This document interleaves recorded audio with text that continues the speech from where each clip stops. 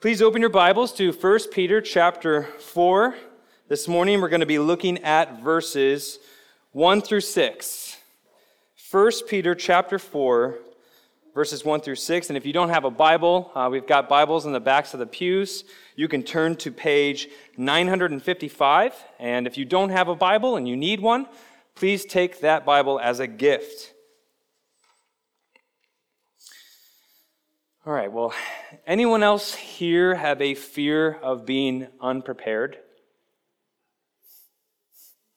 Have you ever been in a room full of people and your name is called, and that's the moment you realized it's your turn to give the presentation, and you have nothing? That feeling is horrible. I promise that's not the feeling that I'm having right now. But I have nightmares about things like this, where I'm in front of people, looking out at them, looking down at notes, and they're just blank sheets of paper. I don't like being unprepared. In our text this morning, Peter is helping Christians to prepare for suffering, so that when the moment comes, we are ready and not fearful. So let's turn to God's word this morning, 1 Peter chapter 4, verses 1 through 6. Since therefore Christ suffered in the flesh, arm yourselves with the same way of thinking. For whoever has suffered in the flesh has ceased from sin, so as to live for the rest of the time in the flesh, no longer for human passions, but for the will of God. For the time that is past suffices for doing what the Gentiles want to do, living in sensuality, passions, drunkenness, orgies, drinking parties, and lawless idolatry. With respect to this, they are surprised when you do not join them in the same flood of debauchery, and they malign you. But they will give account to him who is ready to judge the living and the dead. For this is why the gospel was preached even to those who are dead, that though judged in the flesh the way people are, they might live in the spirit the way God does. This is God's word. Let's pray. Lord, we come before you this morning, and we ask that you would speak to us through your word and the power of your Holy Spirit. Lord, we desire to hear from you. Lord, we pray that you would teach us, that you would comfort us, that you would convict us, and that you would change us. We pray this in Jesus' name. Amen. All right, well, we are now in the 4th chapter of Peter's letter to these elect exiles in Asia Minor. And like I mentioned last week, from this point on, most of what we're going to be hearing from Peter is on suffering. Last week, we were encouraged to endure suffering in light of Christ's victory. And this morning, Peter's emphasis is a little different.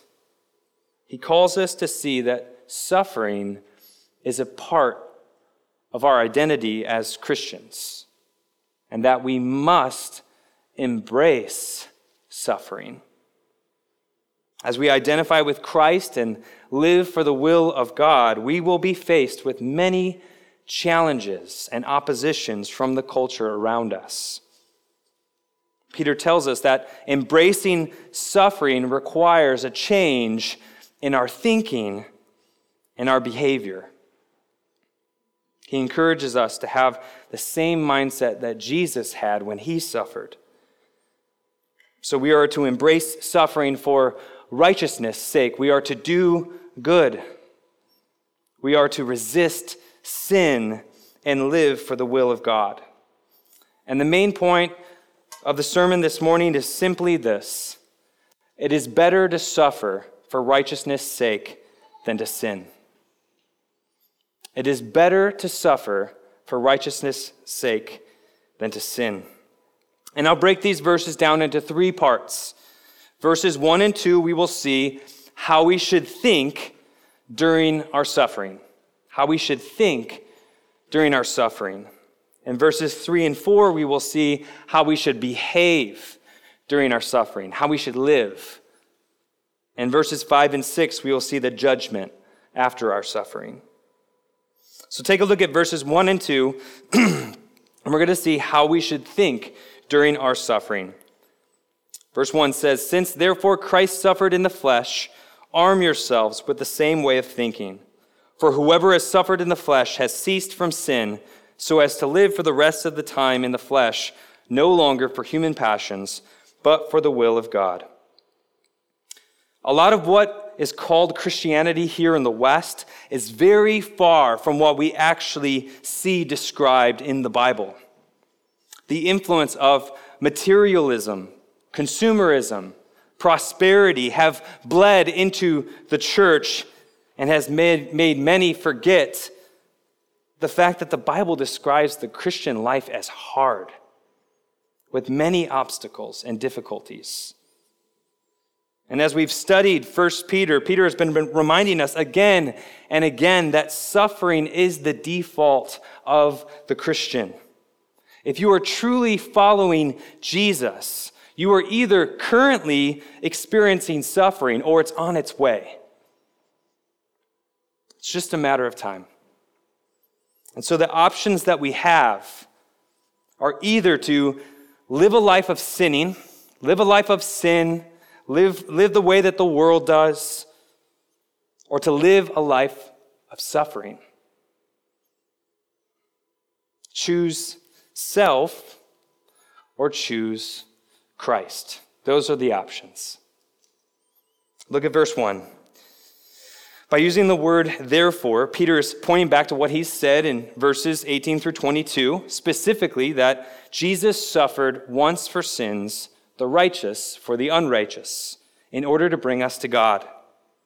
And he writes that Christ suffered in the flesh. And when Peter uses the word flesh here, he uses it in a different way than the Apostle Paul. When the Apostle Paul uses the word flesh, he usually is referring to our old self, our old sin nature. But Peter is not saying that Jesus had a sin nature. When Peter writes that Christ suffered in the flesh, he is saying that Jesus suffered during his life here on earth. He suffered in his physical body. And his suffering was unique in the sense that he suffered and died for his people. He was mocked. He was beaten. He was betrayed and crucified. He died for those who believe in him. He suffered for us. And Jesus not only suffered, but was vindicated. We learned about this last week. His suffering led to victory. Victory over sin, victory over death, and victory over evil. And that is the promise that we have. That yes, in this life, we will experience suffering. We will face various trials and temptations, but in the end, we will be vindicated. We will live forever with our God. The sufferings of Christ was the pathway to victory and vindication. And so as his followers, we should be ready to endure the suffering that is going to come. The suffering that Peter's readers were experiencing at the time of this letter was mild in comparison to what was coming. They experienced social hostility. They were humiliated in front of people. People threatened them. They lost status within society. But we know from history that there was a greater persecution. And people lost their lives in horrific ways just for following Jesus. Suffering comes in many different forms, and the Christian should be ready to suffer for righteousness' sake, no matter if that means you're going to be made fun of or if that means death. And as a side note, I, as your pastor, have been praying for you. Because I think it's been pretty easy to be a Christian in the world in which we live. Up until this point. Our culture is changing drastically. And it looks like it's going to get harder for us. It's going to get harder for those who actually identify with Christ and who stand for what the Scriptures teach. And my prayer is that you will take what God is teaching you in His Word to heart. That you would not only hold on to words of comfort, but that you would take the words that are bringing conviction, the words that are challenging you, and that you would desire to see change in your life. Because we need to be ready for the hostility that will eventually come our way. And it's my desire that you would choose to suffer for Jesus rather than giving in to the demands of the culture, rather than giving in to the demands of sin. And I hope and pray that we will never have to experience the threat of death for what we believe. But I hope and pray that if it comes, we are ready to face it head on because we've prepared ourselves. Suffering is coming. So how do we get ready?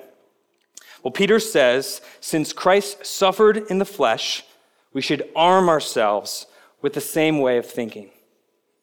This is the main command in this section, that we arm ourselves. The word used here is a military term. Like soldiers preparing for a battle, believers need to prepare themselves. And think of this, you only need to arm yourself when there's danger, when there's war. Peter is reminding his readers, and he's reminding us that this is not a time of peace. We need to arm ourselves. Suffering is coming. Suffering is here. We have to be prepared in order to face it.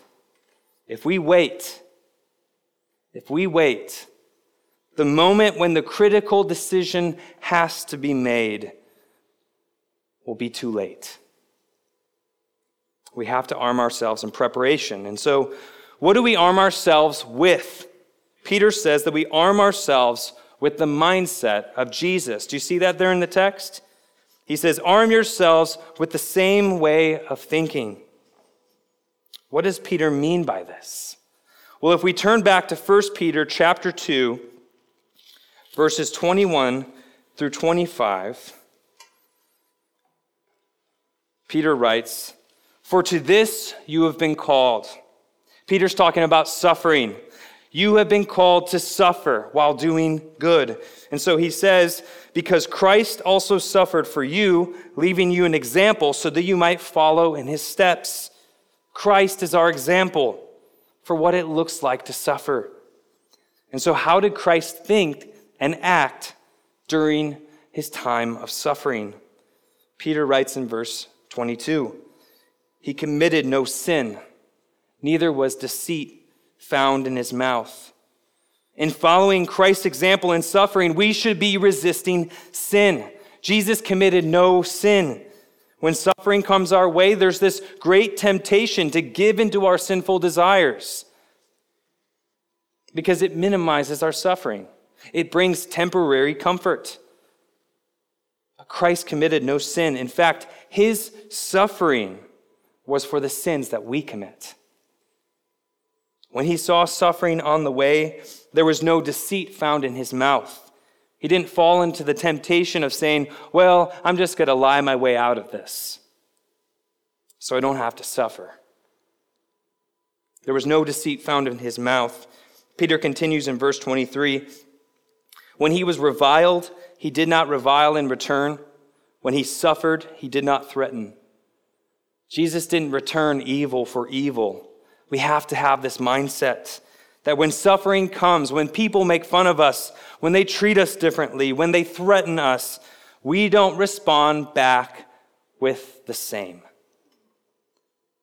Peter actually tells us in his letter to love them, to desire that God would bless them.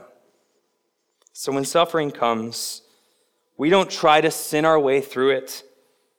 When suffering comes, we don't seek a way out of it. When suffering comes, we don't threaten the people who are coming after us. But take a look at the end of verse 23. Jesus continued entrusting himself to him who judges justly. Jesus entrusted himself to God the Father. He followed the will of God and knew that God would make things right in the end. We don't have to take justice into our own hands. In the end, God will make things right.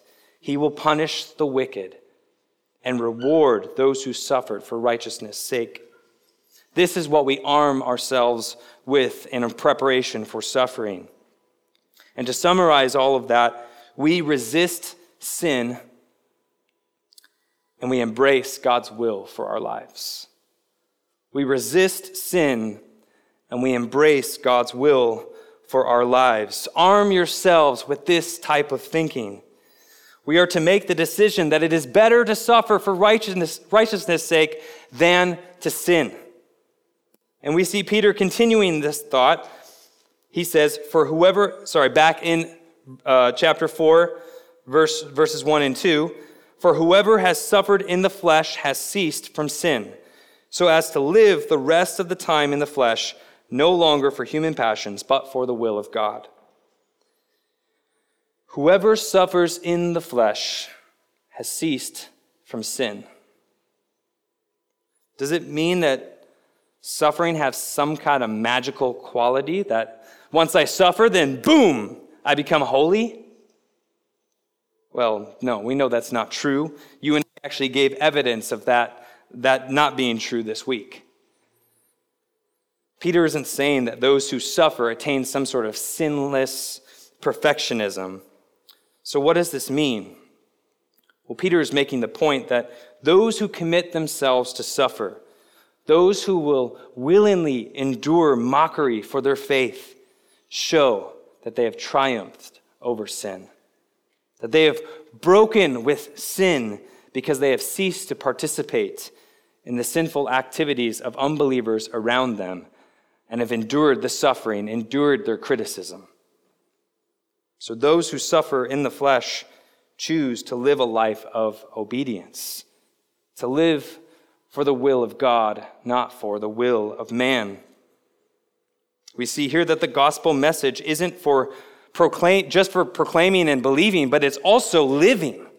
We need to live this out. This is why Christ died. Peter wrote in 1 Peter 2:24, He, Jesus himself, bore our sins in his body on the tree.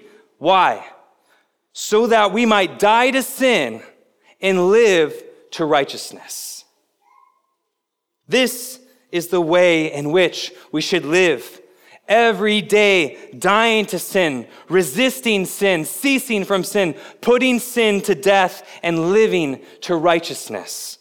Living for the will of God and not for the passions of our flesh, which Peter tells us in his word that wage war against our souls. Good Christians, true Christians, make the will of God, not their lusts and desires, the rule of their lives.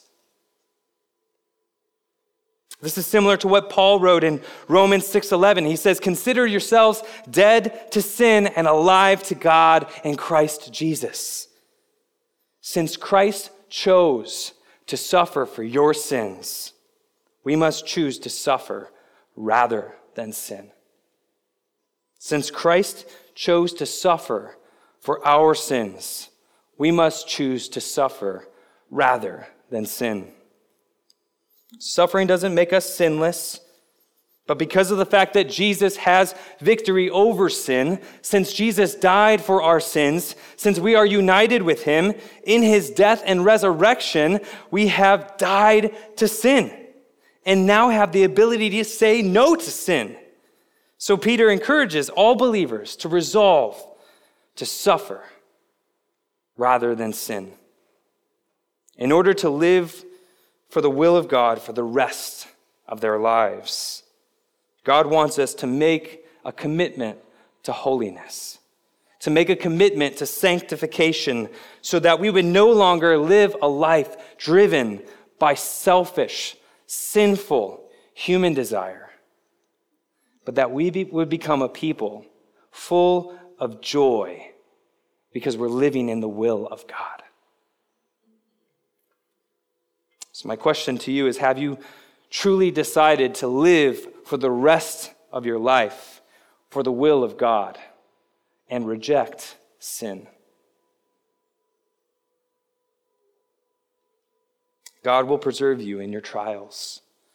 Now let's look at verses 3 through 4, where we're going to see how we should behave during our suffering.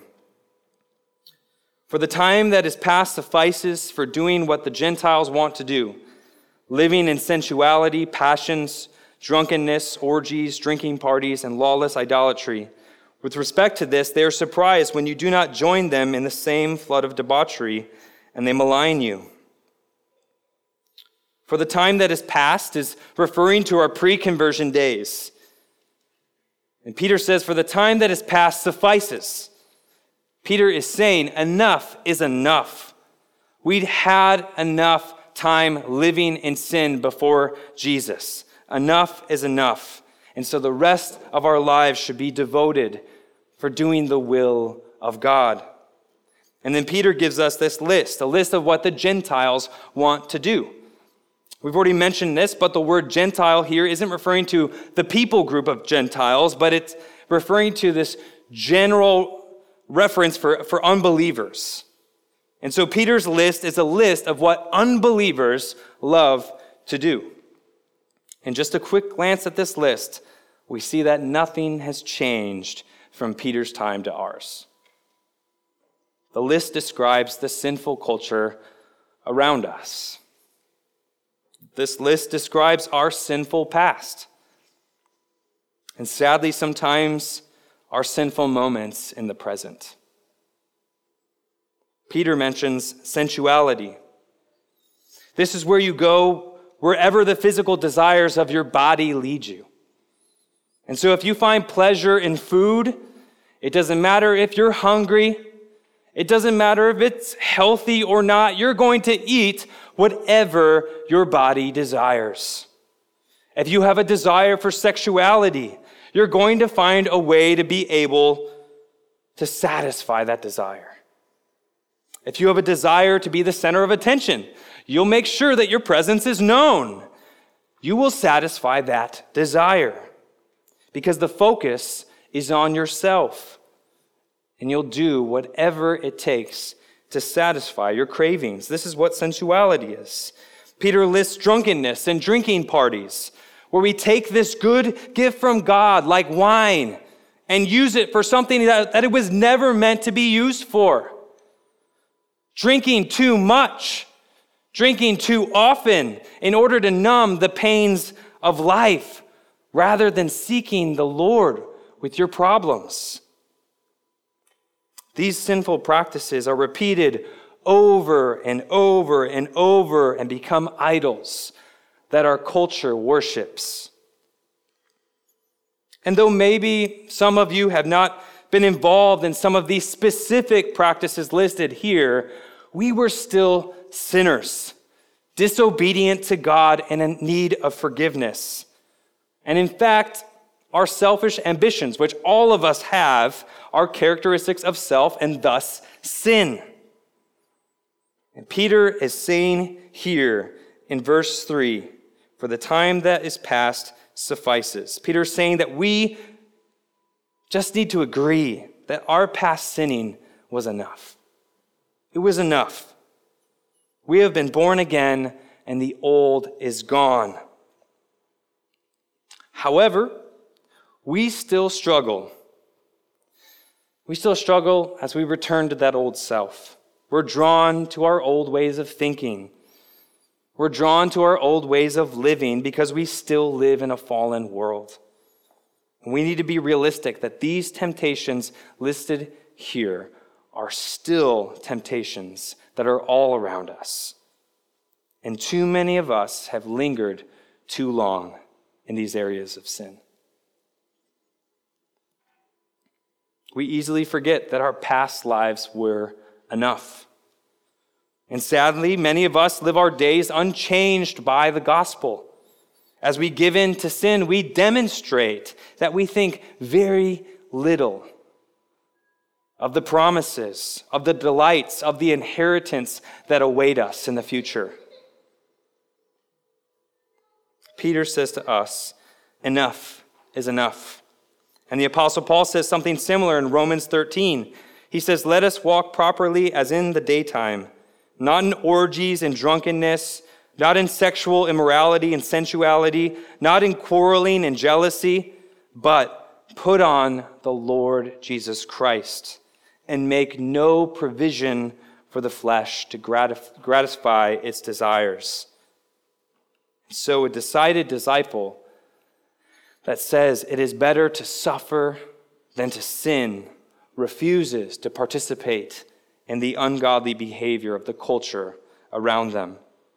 They refuse to fall back into their old ways and give in to these sinful desires. Since we have been born again, since we are exiles and strangers here in this world, we no longer participate in the sinful aspects of our culture.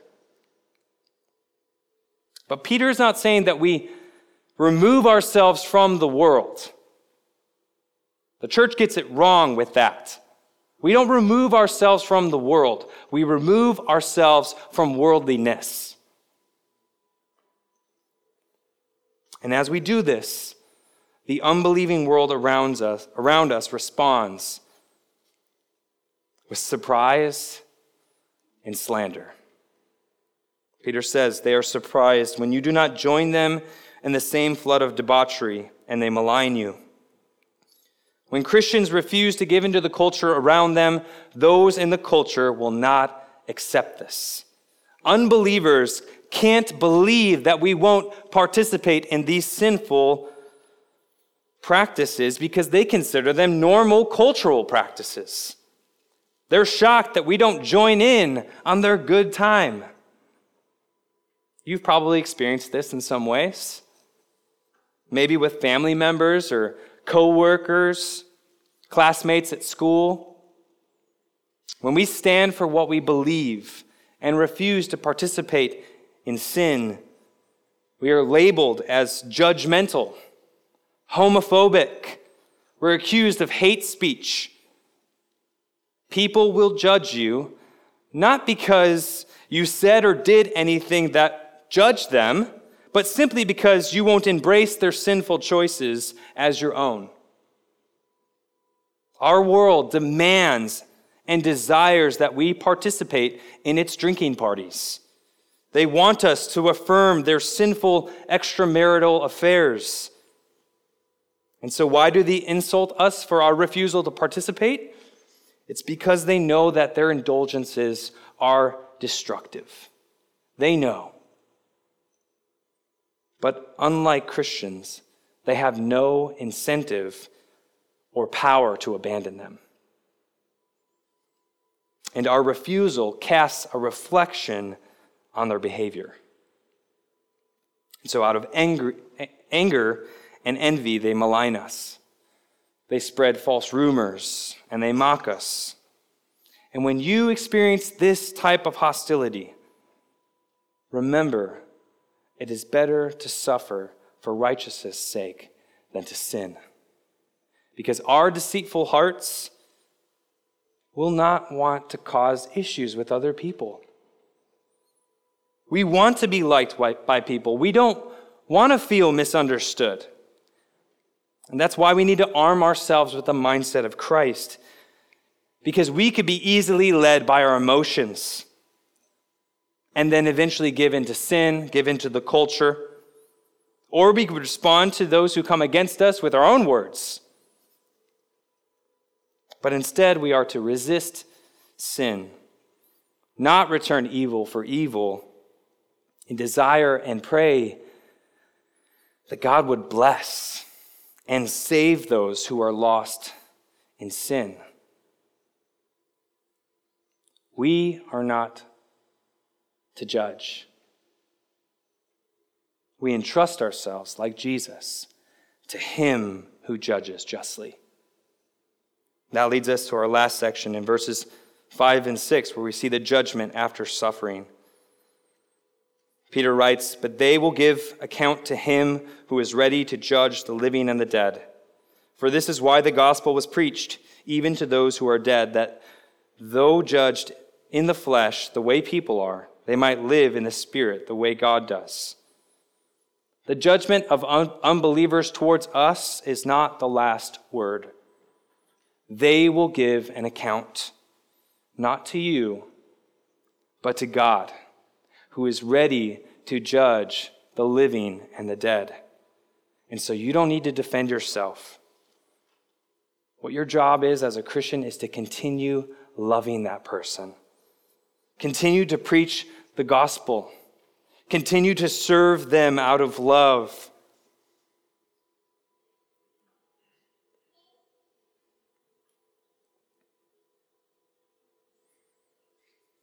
God does the judging.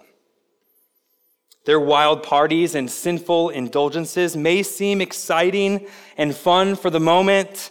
Their mockery of you, their mistreatment, all of this will one day be called to account. There will be a day when your faith and your suffering and your obedience will be vindicated by his justice. And there will be a day when the mocker will be defeated and judged forever. And so if you're here today and you're not a Christian, this text tells us that you do not have all the time in the world that you think you do. You cannot afford delaying and getting serious about Jesus Christ, because God is ready right now to judge the living and the dead. And no one knows the day or hour that he's coming back. And so the question is, when he does, will you be ready? The only reason that he's delayed in coming is because of his grace and mercy. That you would hear the gospel message that there is forgiveness for your sins in Jesus Christ, and that you would believe and trust in him. Today is the day of salvation. Flee from the wrath to come and turn to Jesus. And lastly, let's look at verse 6, where Peter reminds believers of the hope of the gospel. Peter writes, "For this is why the gospel was preached, even to those who are dead, that though judged in the flesh the way people are, they might live in the Spirit the way that God does." Unbelievers probably dismissed the Christian faith in Peter's day by pointing out the fact that believers died in the same way as unbelievers. The world looks at us as we declare the victory of Jesus, and as we say that he's on his throne and he's reigning, and they see Christians dying in the same way that they do. And in Peter's time, a little bit later on, the world saw Christians buried in shallow graves. The world saw Christians burned at the stake. And the world turns to believers and says, "Doesn't look like you're winning. Looks like you're losing." We need to be reminded that all of us will still face the results of the sin of Adam. That's what Peter is saying here. What did the sin of Adam bring into life? Physical death. And so all of us will physically die. But the hope of the gospel is this, that there is life on the other side.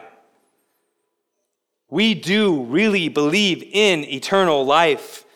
We don't believe that this is all there is. And we know that those who had faith in Jesus Christ, who were forgiven and saved, now live in the Spirit, like Peter says in this text. It's better to live for righteousness' sake than to suffer for sin. Those who believed and suffered unto death are now with God. And so either we will suffer in this age and find joy in the age to come, or we will find satisfaction in the present age, which leads to eternal suffering in the age to come. And so to close up, in that moment when you're being mocked, in that moment when you're struggling with temptation, in that moment when you're misunderstood, In that moment when you suffered in ways that you never thought you'd ever suffer, remember the gospel. That Jesus Christ came to this world. He suffered. He shed his blood on the cross for your sin. He died and was buried, and yet he rose, conquering sin, death, and evil in order to give you eternal life. This is what Peter has been telling us over and over again, that we've been born again to a living hope through the resurrection of Jesus Christ from the dead. Jesus did all of this in order to secure eternal life for his people. So yes, you will suffer in this life, but you can say confidently that this is not all there is. Eternity is sure, it's true, it's real. And you will live beyond this life forever and ever and ever and ever. We have a living hope. Praise God. This is true. But now I have a couple questions for you. Are you thinking this way during the week? When the temptations and the suffering comes, are you thinking this way? Does your life look different to the world around you? Does your life look different from your past life? And are you arming yourself with the mindset that Christ had as he suffered in the flesh? Fear is the reason why we resist suffering. And from what we've heard this morning, in Christ, there is nothing to fear. We are forgiven. God will protect us. God will vindicate us, and we will live with him forever. And so embrace suffering as part of your calling in this life. Embrace it. Resist sin and seek to live for the will of God. It is better to suffer for righteousness' sake than to sin. Let's pray.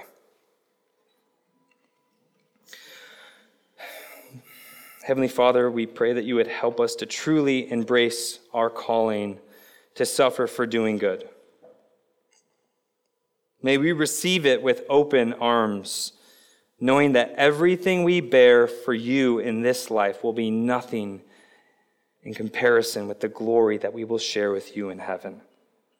Make us a people who resist sin and live for your will. In the precious name of Jesus, we pray. Amen.